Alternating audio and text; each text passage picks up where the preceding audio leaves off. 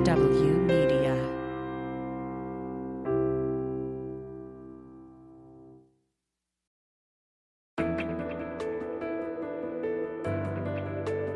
Spy Talk, a podcast at the intersection of intelligence, foreign policy, national security, and military operations with Jeff Stein and Jean Meserve. Hi, I'm Jeff Stein. And I'm Jean Meserve. We're devoting the entire Spy Talk podcast this week to my interview with Leon Panetta. He's had an extraordinarily broad and deep career in Washington, first as a congressman, later as a budget director in the White House, chief of staff to President Clinton, and of course, CIA director and secretary of defense. And you guys cover the globe in this conversation, from Afghanistan to Iran, China, Russia, cyber, election interference. You talked about it all. Yeah, there was a lot of stuff in that 55 minutes. Of course, the pinnacle of his career was the elimination of Osama bin Laden in May 2011. But there were failures on his watch too, as he admits, in Afghanistan and in diagnosing correctly the Arab Spring. In any event, I started with a question that put him back on his heels a little bit. Welcome, Secretary Panetta. It's such a great pleasure to have you aboard here for our 5th Spy Talk podcast. Let's get right to it. The current CIA director, Bill Burns, has written that his greatest professional and moral regret was not doing more to stop President Bush from invading Iraq in 2003, when he was a senior State Department official. What's your greatest regret? Do you regret supporting, for example, President Obama's decision to send 30,000 more troops to Afghanistan in 2009? That hasn't turned out too well. Well, you generally go through a number of challenges in each administration I've been a part of, whether it's the Clinton administration or whether it's the Obama administration. Generally, I really believe that whether it was President Clinton or President Obama, that both of them in the end tried to make decisions that they felt were in the interest of the country. And whether you agree or disagree with them, in the end, I really think that they did what they thought was the right thing to do. Having said that, obviously, we made a couple of mistakes that I have always stuck in my mind. One is, frankly, with the Arab Spring. The Arab Spring happened. There were a lot of demonstrations. A lot of young people were taking to the streets, and it was a tremendous opportunity to really try to do some good in that part of the world. And there were two things that didn't happen. We really didn't have that much of a heads up in the intelligence community about the various factors that contributed to the Arab Spring, to really understand what was going on and what ultimately took place. Wait, now, are you saying that the intelligence community, which we spend untold billions on, didn't know what was going on in Egypt, in Tunisia, Libya, elsewhere? Obviously, our people on the ground were aware of what was happening, but to kind of step back and look at the Middle East as a whole, and the fact that these factors were impacting in each of these countries and creating the same dynamics that resulted in people going to the streets and wanting change in their government. And I just don't think we had a good handle on all of the factors that were at play here, whether it was social media, whether it was the economic conditions that were impacting on young people, whether it was their sense of frustration with whatever government they were dealing with. To see all of that suddenly come together, not just in Libya, not just in Yemen, not just in Egypt, not just in Syria, but all throughout the Middle East, was a very important event that took place. And I think we were not prepared, frankly, to deal with how we would respond to what was happening. And that's something that I think we could have done a better job at. So that answer was prompted by my question of what was your greatest regret as CIA director, and I should throw in as Secretary of Defense. Are you saying we did the wrong things when the Arab Spring erupted?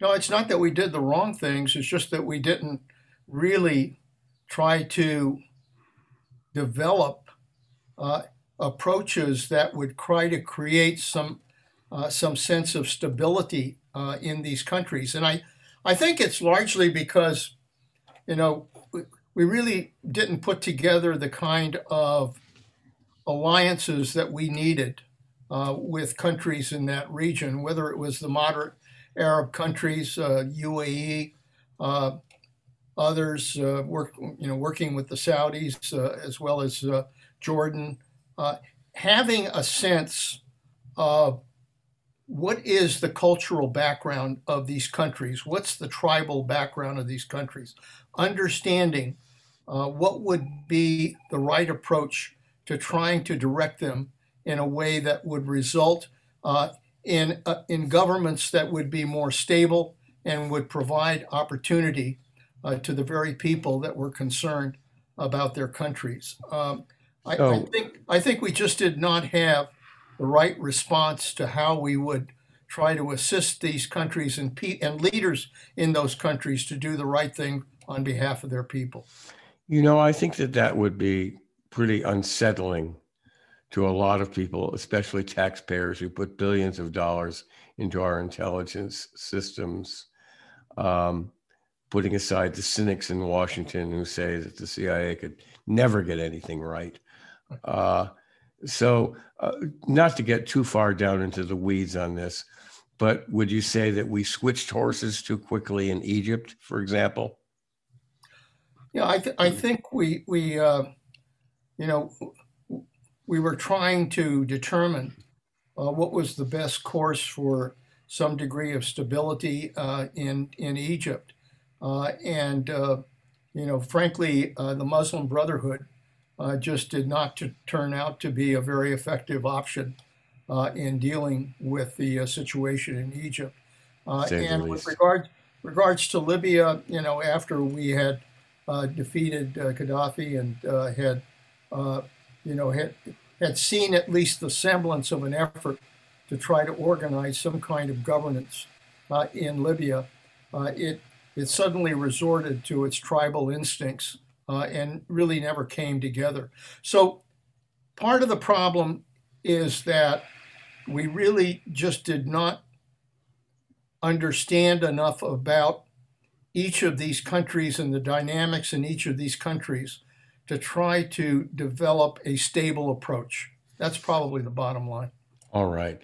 And we can hope that that situation has been rectified, that we have people in the intelligence community who have a better grip on world affairs, and especially that region, than they did in your time. So let's flip the card and say, let me ask you, what is your greatest pride as CIA director in particular? Getting Osama bin Laden, I would guess, would be at the top or near the top.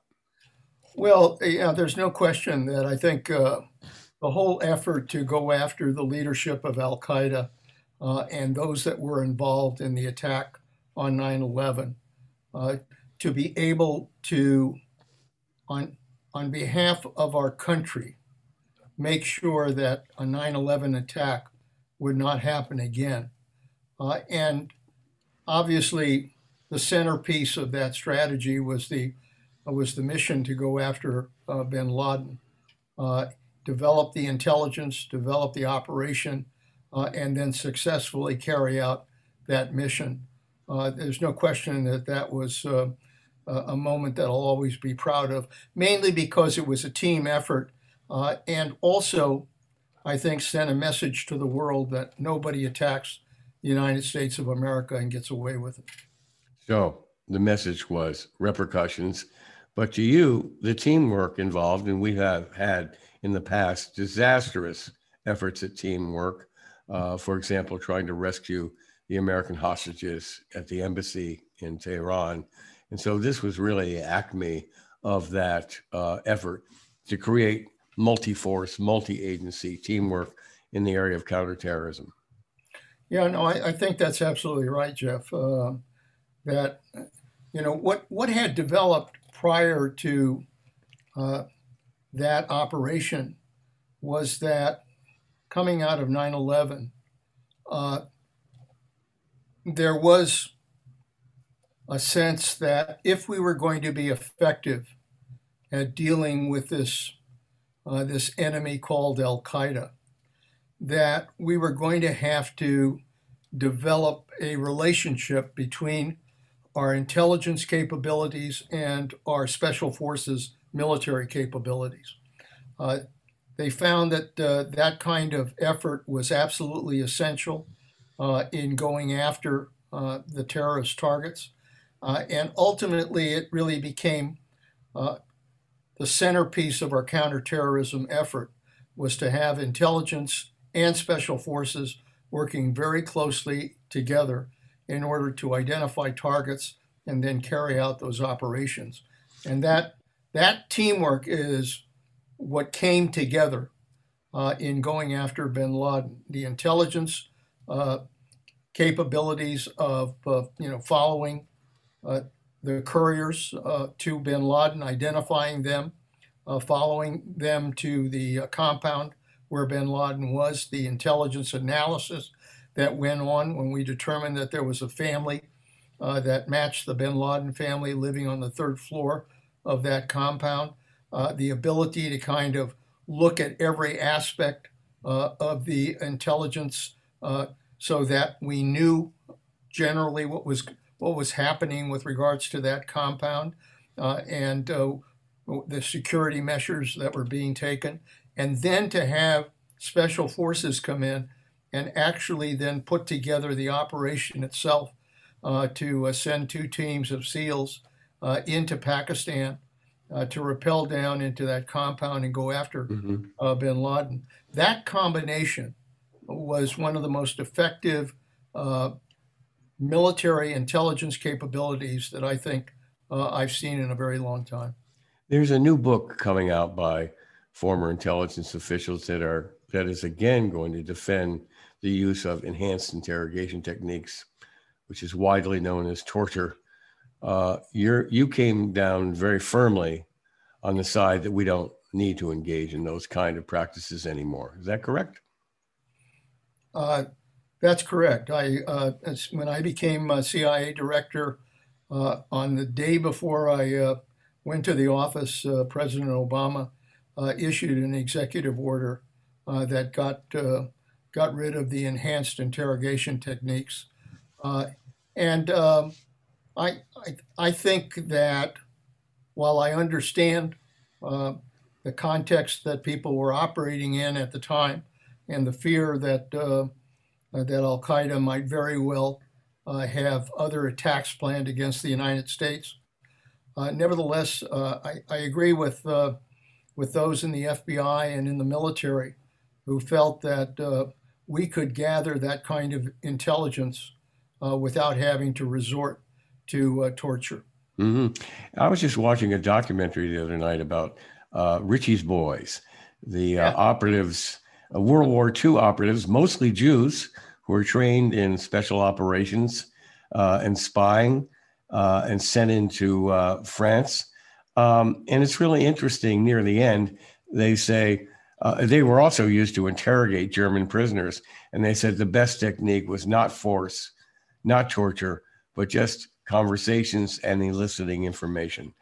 But moving on from that, I watched the same program, and I had the same reaction that they thought the best approach was to get friendly with who they were talking to, share their concerns, develop a relationship, and they got the information they needed. Right, and you probably know that a former Luftwaffe interrogator testified to much the same after the war, that he got a lot more out of captured Allied pilots and so on by just establishing a relationship with them.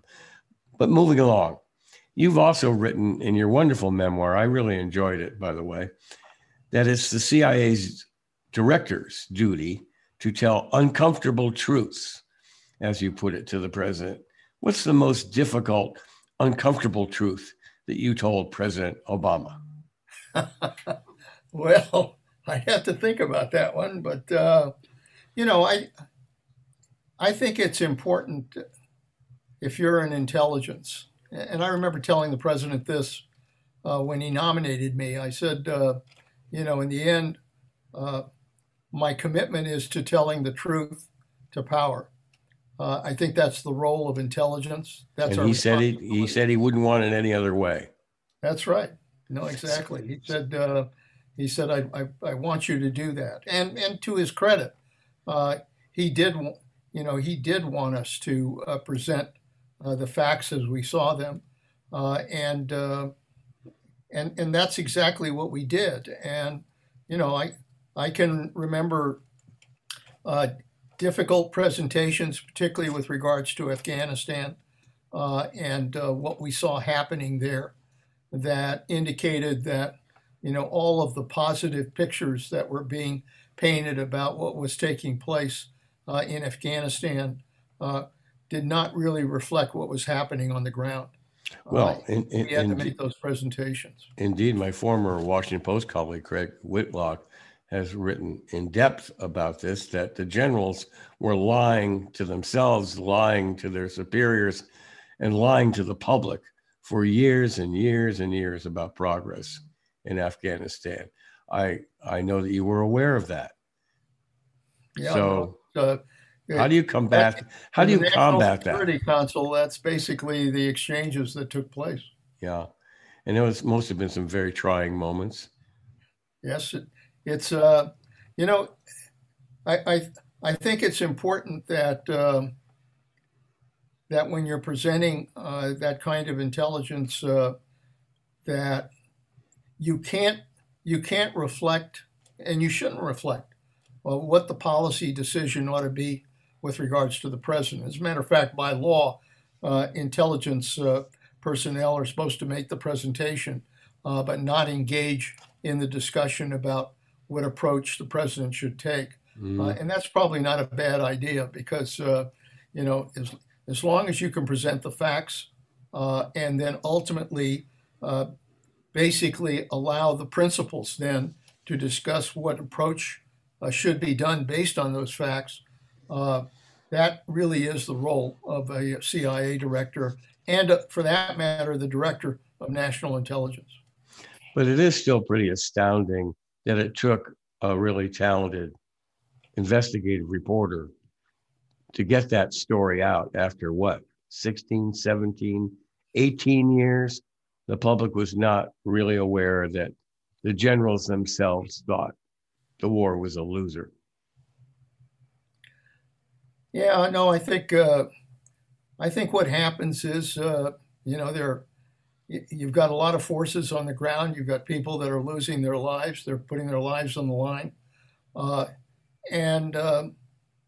There is a sense that you have to show that sacrifice is not being lost, that we are in fact trying to accomplish the mission. So I don't, the generals that I work with, I don't assign devious methods to what they were saying. I think they were really trying to reflect the hope that the mission would, in effect, They hoped it would turn out better year after year. That's right, exactly.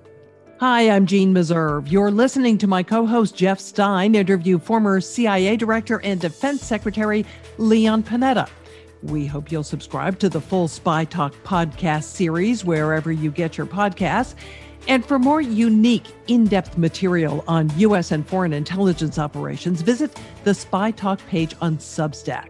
Now, back to the interview. Of course, in your term of Secretary of Defense, you dealt a lot with Russia and China, the threats and challenges from them.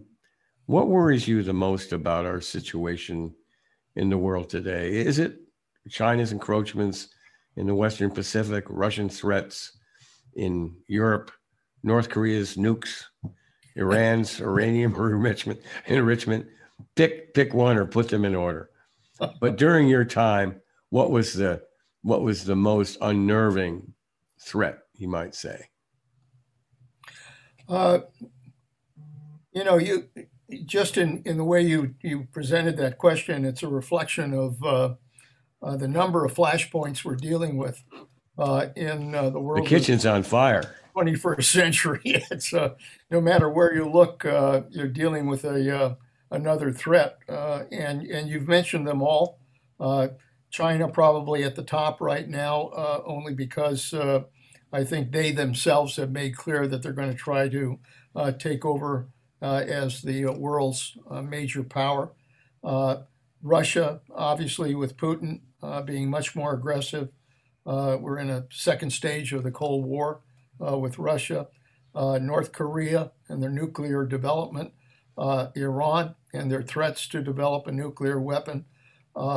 What's happening with these failed states in the Middle East represents another challenge to the United States. And terrorism remains a threat as well, from ISIS as well as other versions of Al Qaeda that are still out there. Speaking about terror, let me answer your basic question. Okay. What worried me then, and frankly, what's worried me now, is an area that I think we have not really developed the kind of response we need to, which is cyber. I think cyber is the battlefield of the present and the battlefield of the future. And as we've seen from the cyber attacks that have impacted on the United States, whether it's on election institutions from Russia, or whether it's solar winds, or whether it's this recent effort to shut down a major pipeline to the East Coast, I think what it tells us is that we are, for whatever reason, we have not developed the kind of defenses, and probably for that matter, the kind of offenses we need in order to be able to respond to those attacks. I'd like to ask you about that. Just recently, I was talking with Jack Devine. You probably know him, the former senior operations official at the CIA for more than 30 years.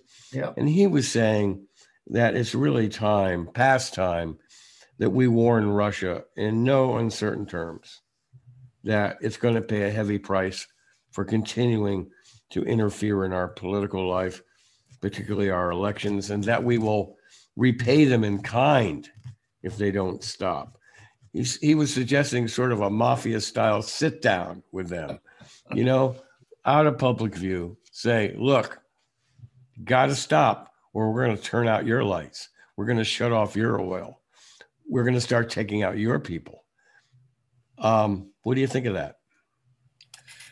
Well, I have a feeling we passed that line a long time ago, and we've been issuing all kinds of warnings to the Russians about what they've done with these cyber attacks against the United States, and obviously I'm not read in on the intelligence in the last few years, but I have seen no evidence that we have responded in kind. And I think that it is important when you are attacked, the way we have been by the Russians again and again, to send a signal to them that makes clear that we can do the same thing to them. I think that is an important signal that should have been sent a long time ago. It's been said that in the past, we have actually done that. We've done sort of a little wave through the screen. Hello, we're here. We've turned their lights off and on just to give them an idea that we're here and we can do the same. But as far as you know, it hasn't gone beyond that. No, and I think, as I said, I'm not aware of just exactly what kind of offensive methods we've used, but I think that these countries are not going to pay attention unless you make clear that you can make their life uncomfortable as a result of what they're doing.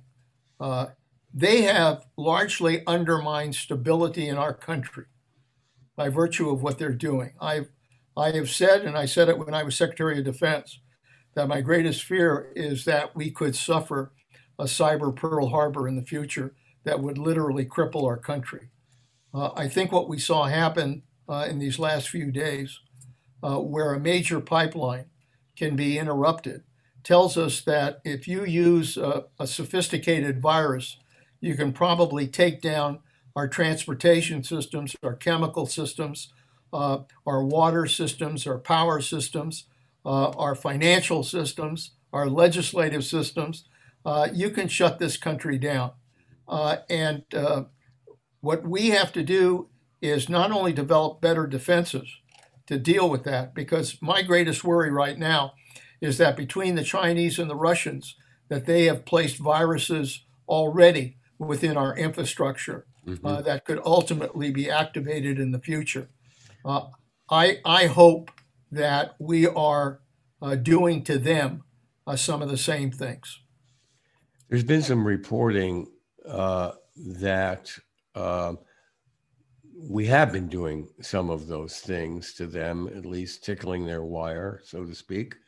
Some experts worry that Russia and China will team up to attack the West.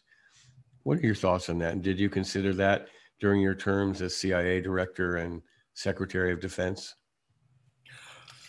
Well, there was no question that we saw China and Russia and Iran and North Korea developing their cyber capabilities and putting a larger investment in that area.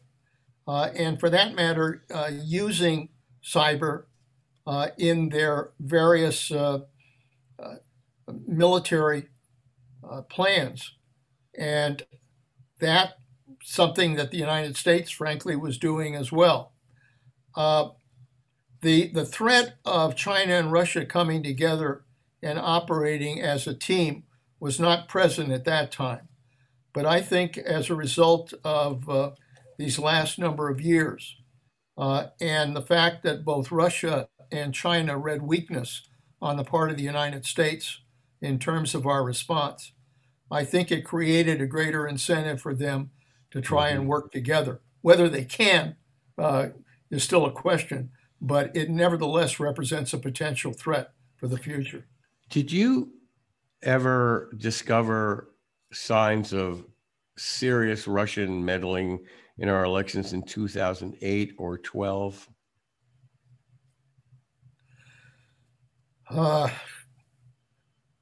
Not to the extent, obviously, that we saw happen in 2016. Look, I think it isn't a secret that both the United States and Russia have been trying to influence elections in various parts of the world for a long time. But obviously, cyber introduces a whole new weapon to that task. And so did we see evidence of them trying to influence elections? Yes, particularly in other countries, more so than in the United States. Right. But I think the reality is that they now see, as a result of what they did in 2016, a very successful effort to create chaos in this country. Right. They're not going to forget that lesson. They've been trying to influence American politics since not long after the Soviet Revolution in 1917, 1918, but they never really found fertile ground here. But just to nail this down, you did detect some efforts by Moscow in the 2008 and 2012 elections. They just weren't getting any traction. Is that what you're saying? I think to put it accurately, it was not out of line from what they had tried to do in the past in terms of trying to influence some of the approaches to elections or those involved in elections.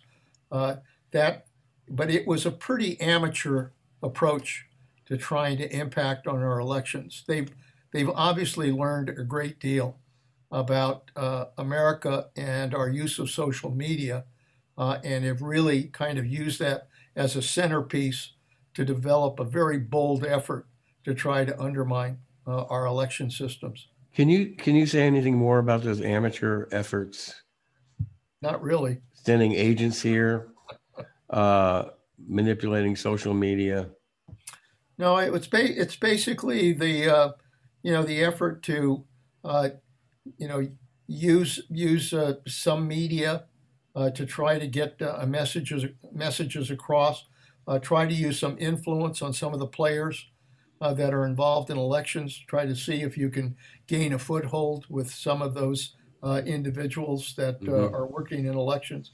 It was really an approach that was not in any way as direct as what we've seen recently. I can imagine them really getting behind the candidacy of Sarah Palin, for example. What a way to stir chaos in our system. Well, let's turn to another sunny subject, North Korea. It's been widely reported that President Obama told incoming President Trump that his biggest problem was going to be North Korea and pay attention to it. He did in his own way. One scenario of a conflict with North Korea has them taking out Seoul very quickly, then stopping and waiting to see if we would trade, say, Los Angeles for Pyongyang with an exchange of nuclear missiles. Did you contemplate that during your time in office at CIA or the Pentagon? Well, I mean, obviously there are all kinds of conversations that go on about possibilities, but frankly, the main focus of our concern at the time was their ability to not only develop nuclear weapons, but develop the kind of weapon that could be placed at the top of a missile and the kind of missile that would be able to attack our homeland. That was really the primary focus of our concern. And now they have them. It seems that they have missiles that can accurately, to one degree or another, strike at least the West Coast and maybe beyond that. If they were to take out Seoul, what do you think the United States action would be? Start a nuclear attack them? I think we would be forced to respond in kind, and I think that that is pretty much the approach that if they indeed tried to take out Seoul, that the next step would be to take out Pyongyang. And then the next question is, well, what happens the next day? Yeah, no, I think you've raised the issue of escalation and where it stops. And I don't. Does anybody know? I don't know that anybody really knows the answer to that. All right, another fun question: Iran and Israel. You write in quite a lively fashion about your talks with the Israelis when they were chomping at the bit to launch a unilateral attack on Iran. Your discussions with Ehud Barak, your friend, as you call him, it seems like you had a very good relationship. And you said, you guys shouldn't worry about we having your back because you can't really take out Iran's nuclear program on your own, but we can. So don't worry about it. If they get a usable nuclear weapon, we're going to take care of business. But Prime Minister Netanyahu has threatened again and again and been very militant, even speaking to our own Congress, that he's ready to take action. What's the state of play on that right now? And do you think the United States can still persuade the Israelis that there's no big win in them for unilaterally attacking Iran? Well, it's hard to say how the last 4 years in the Trump administration probably provided Netanyahu with a pretty free hand in dealing with threats as he saw them from Iran. Whether or not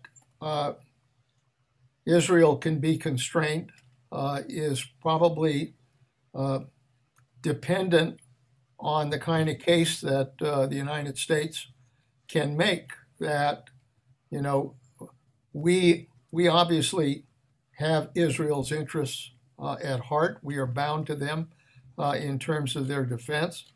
But at the same time, in dealing with Iran, the fundamental issue is, can we stop Iran from developing a nuclear weapon? That's the fundamental issue that we're all concerned about. And the United States shares that concern with Israel.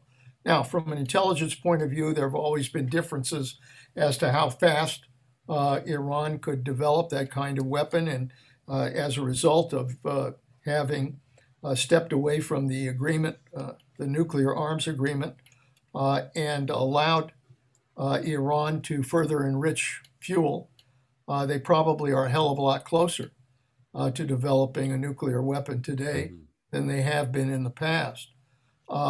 Having said that, I think the case has to be made to Israel.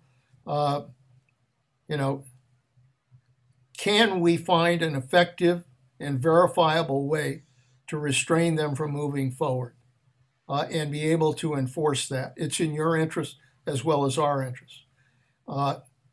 Is it worth that effort?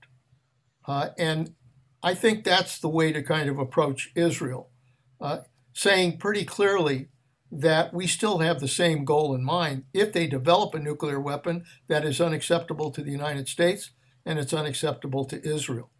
But in trying to get them to back away from that threshold, I think that it's in Israel's interest to support the United States in this effort. Look, Israel, I understand their mentality. I understand that they feel that they've got to do everything necessary to protect their country. I understand that. But at the same time, I think the bottom line is that if war were to break out in that part of the world, Israel would need the United States to come to their defense. And rather than force that issue, doesn't it make a hell of a lot more sense to try to see if we can find a diplomatic solution first? There seems to be a consensus now that Iranian civil authorities may not be in total control of the government.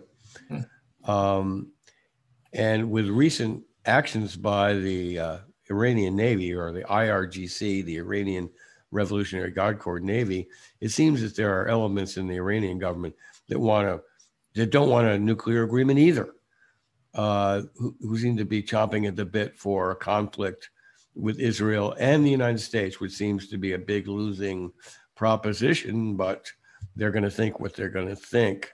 Have you been following it closely? And is that your observation as well, that we don't really know who's speaking for the Iranians right now?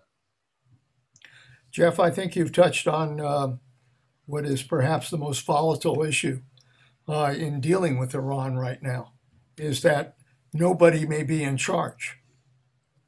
And if that's the case, and you continue to have these incidents that we've seen recently, in which attack ships are going after our U.S. Navy vessels, in which harassment is taking place with regards to our vessels as well, and where there seems to be an indication that the IRGC is doing their own thing, or at least elements in the IRGC are doing their own thing. Any misstep in that area could very well lead to war. I mean, that's the bottom line. And right now, I worry that if there are elements that are doing their own thing and creating these issues of harassment, what is going to happen is a misstep of some kind that is going to result in retaliation. Yeah. And that could very well have us at war. Right. There's a lot of people who think the same about U.S.-China conflict in the South China Sea. As we know from history, the Cuban Missile Crisis, the war games in 1983 in Europe almost led to a nuclear war. This can happen. This is not the stuff of Hollywood and movies. This has actually happened, that we came very close to nuclear war.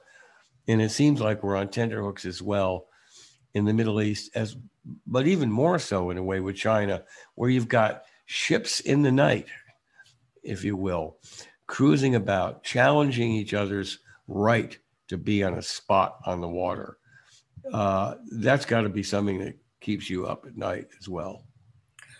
Well, yeah, there are several important problems with China. Obviously, the South China Sea and the need to ensure that we have freedom of the seas and we maintain freedom of the seas in that area, despite their effort to militarize some of these islands in the South China Sea.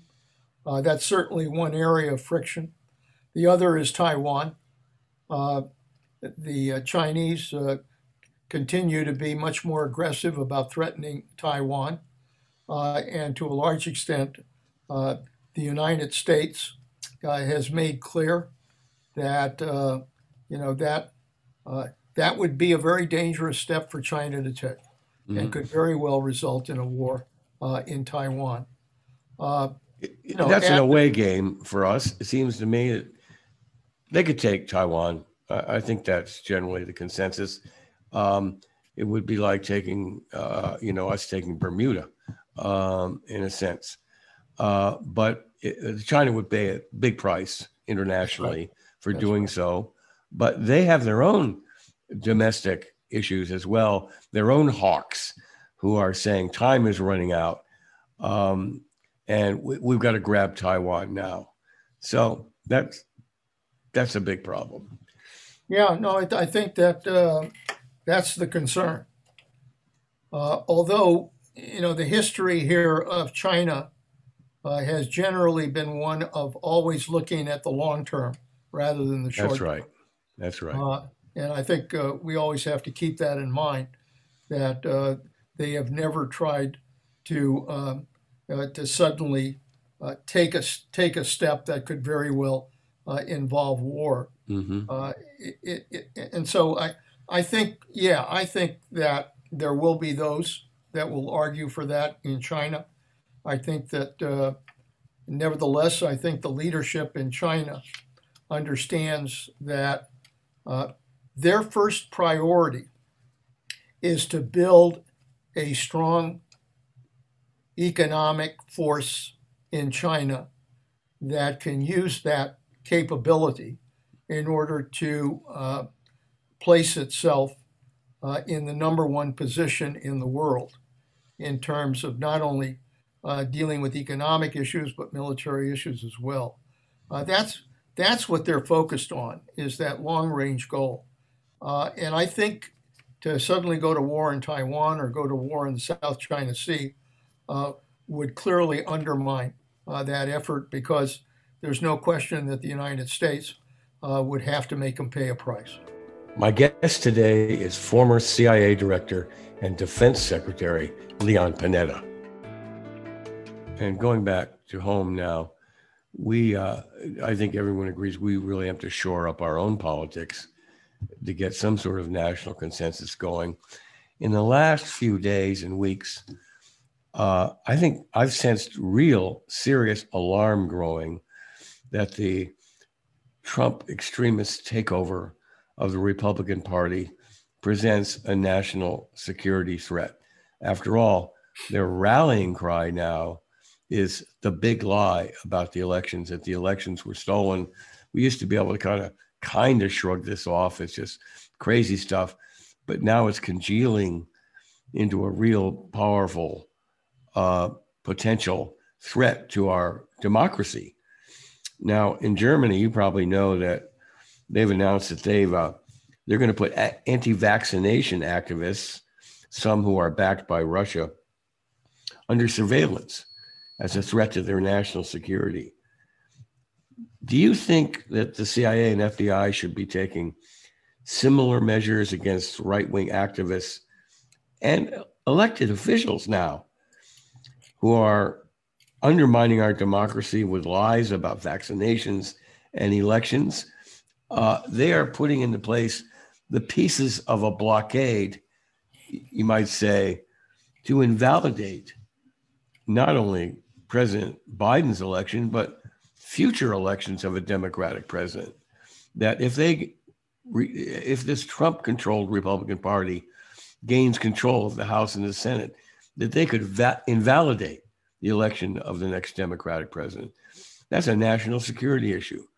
What should we be doing about it? Well, you've identified what I think without question is a national security issue for the United States. When we talk about national security, we always focus on military power. We always focus on diplomatic power. But the reality is that the stability of the United States, the political and economic and social stability of the United States, is critical to our national security. And what we've seen happen, particularly on January 6th, where an insurrection took place of the United States Capitol, and one that brought our democracy to a stop. The threat of that kind of domestic terrorism really does represent a threat to our security, a threat to our stability.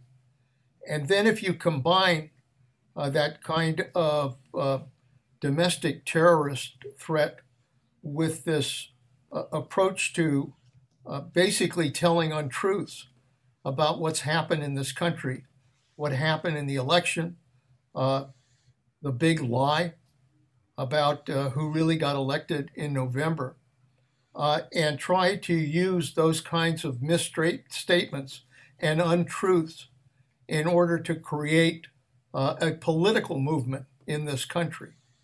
I think we have to be wary of what can happen to our democracy. Our democracy is fragile. I don't think we can take it for granted. And therefore, I think it is really important for the FBI, for law enforcement, to focus on those kinds of domestic terrorists whose principal goal is to undermine stability in this country. Mm-hmm. Now, separating the terrorists from the enablers is very difficult. I mean, we have battled for hundreds of years now over intrusion into the private lives of citizens, going back to the Alien and Sedition Acts under President Adams, the Watergate abuses and so on, and even some actions that President Obama took on national security grounds to investigate journalists, leaks, prosecutions, and so on. So what do you do about officials who are elected, who are committed to destroying our democratic form of government?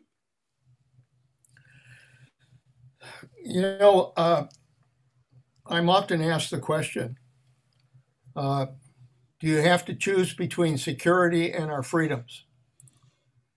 And I don't think you have to. I really don't, in our country. I think we can protect our security and at the same time protect our freedoms as well. But to do that, I think we really have to make sure that we elect leadership in this country that is committed to protecting our freedoms and our democracy and our security. I think the ultimate answer here still has to rest with the people in this country. That's the ultimate check in our democracy. And I think that there are, and I believe this with all my heart, I think the vast majority of the American people understand what's right for our country, understand the craziness that's going on today with a small element in this country, and understand that in the end, we all have a responsibility to protect our own country, to elect the right kind of leadership in our democracy, and to prosecute those who would try to undermine our stability and violate our laws. I still think that's the best approach to being able to defend our democracy. Well, maybe that worked in the past. You and I are almost the same age. We didn't have anything like Fox News to contend with growing up. But here you have, and I don't want to dwell on this forever, and I know your time is limited, but here you have a broadcasting outfit with an immense audience that is absolutely convinced that the elections were stolen and other conspiracy thinkings. They turn that into votes for candidates. And the Republican Party's actions this week to expel members who challenged that big lie speaks for itself. So we really do have a different kind of challenge. In our system, there's no way we can shut down Fox News, right? But it's poison. Well, look, you mentioned our age. I think the fact is we have seen threats to our democracy in the past, going back to the 30s, going back to people who used to go to the radio and demand that we become a socialist country, going back to people who wanted to make sure that we isolated ourselves from the rest of the world, going back to Joe McCarthy and all of the concerns he had about the threat of communists. We have had those in the political arena, in the media, who have all tried to preach untruths. And ultimately, the truth wins out. And although I share the concern about seeing the kind of lies that are being talked about today, I really think that in the end, the truth will prevail. And that, this country has survived a hell of a lot in our over 200 years of existence. And the reason we've survived is because ultimately our leadership and the American people ultimately do what's right. And I think they'll do that today. Well, I sure hope you're right. I have moments when I share your optimism and other moments when I'm pretty gloomy. Well, you're talking to us from California, and so I have to actually turn to your wonderful memoir, Worthy Fights, and read from it. The penultimate page, 466. Okay, it's a doorstopper, let's face it. You write, after decades of commuting across the country, I'm home with Sylvia, your wife, in the house my father built. The walnut grove he planted still bears fruit, and I still care for it. My sons are grown, and I have families of their own. My father never went to college.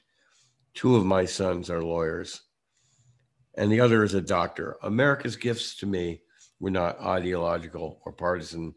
They were of opportunity and family and security. As Americans, we may disagree on everything from baseball to national defense, but we're united by our most basic needs and by the dreams we have in common. Which sounds like you're pretty happy being ensconced out there in the walnut grove. But let me ask you on the way out. As I said when I left Washington, I was going home to work with a different set of nuts. Well, let's face it. Hey, do you miss the action? Come on. You got to miss it a little bit. Oh, I always do. Having spent over 50 years in public life, you of course you miss the action. But I also, have a son who was elected to my old seat in the Congress, and I'm basically able to enjoy my thrills through him. That's good to hear. Secretary Leon Panetta, former CIA Director Leon Panetta. It's always fun to talk with you, and thanks so much for your generous sharing of time today on the Spy Talk podcast. Jeff, it was a pleasure to deal with you, and I appreciate your podcast because I think you're focusing on kind of the key issues that we've got to talk about. Well, we hope so. Thanks a lot. Jeff, that was fascinating. He was amazingly reflective and also amazingly chatty for a former CIA director. Yeah, I've interviewed several CIA directors, and he's so engaging and actually warm, not clinical, very reflective, as you said, and he's just a pleasure to interview. And there's not a lot of deception going on there either that I can detect. So it's really enjoyable for me to be able to talk to a CIA director who is both voluble and insightful. Great. Thanks, Jeff. And thanks to all of you for listening. Join us again next week for another edition of the Spy Talk podcast. I'm Jean Meserve. And I'm Jeff Stein. Pleasure talking with you. See you next time. For more original reporting and insights like this, subscribe to spytalk.co on Substack and follow us on Twitter at @talk_spy. If you enjoyed our podcast, subscribe and leave a review on Apple Podcasts, Spotify, or wherever you get your podcasts.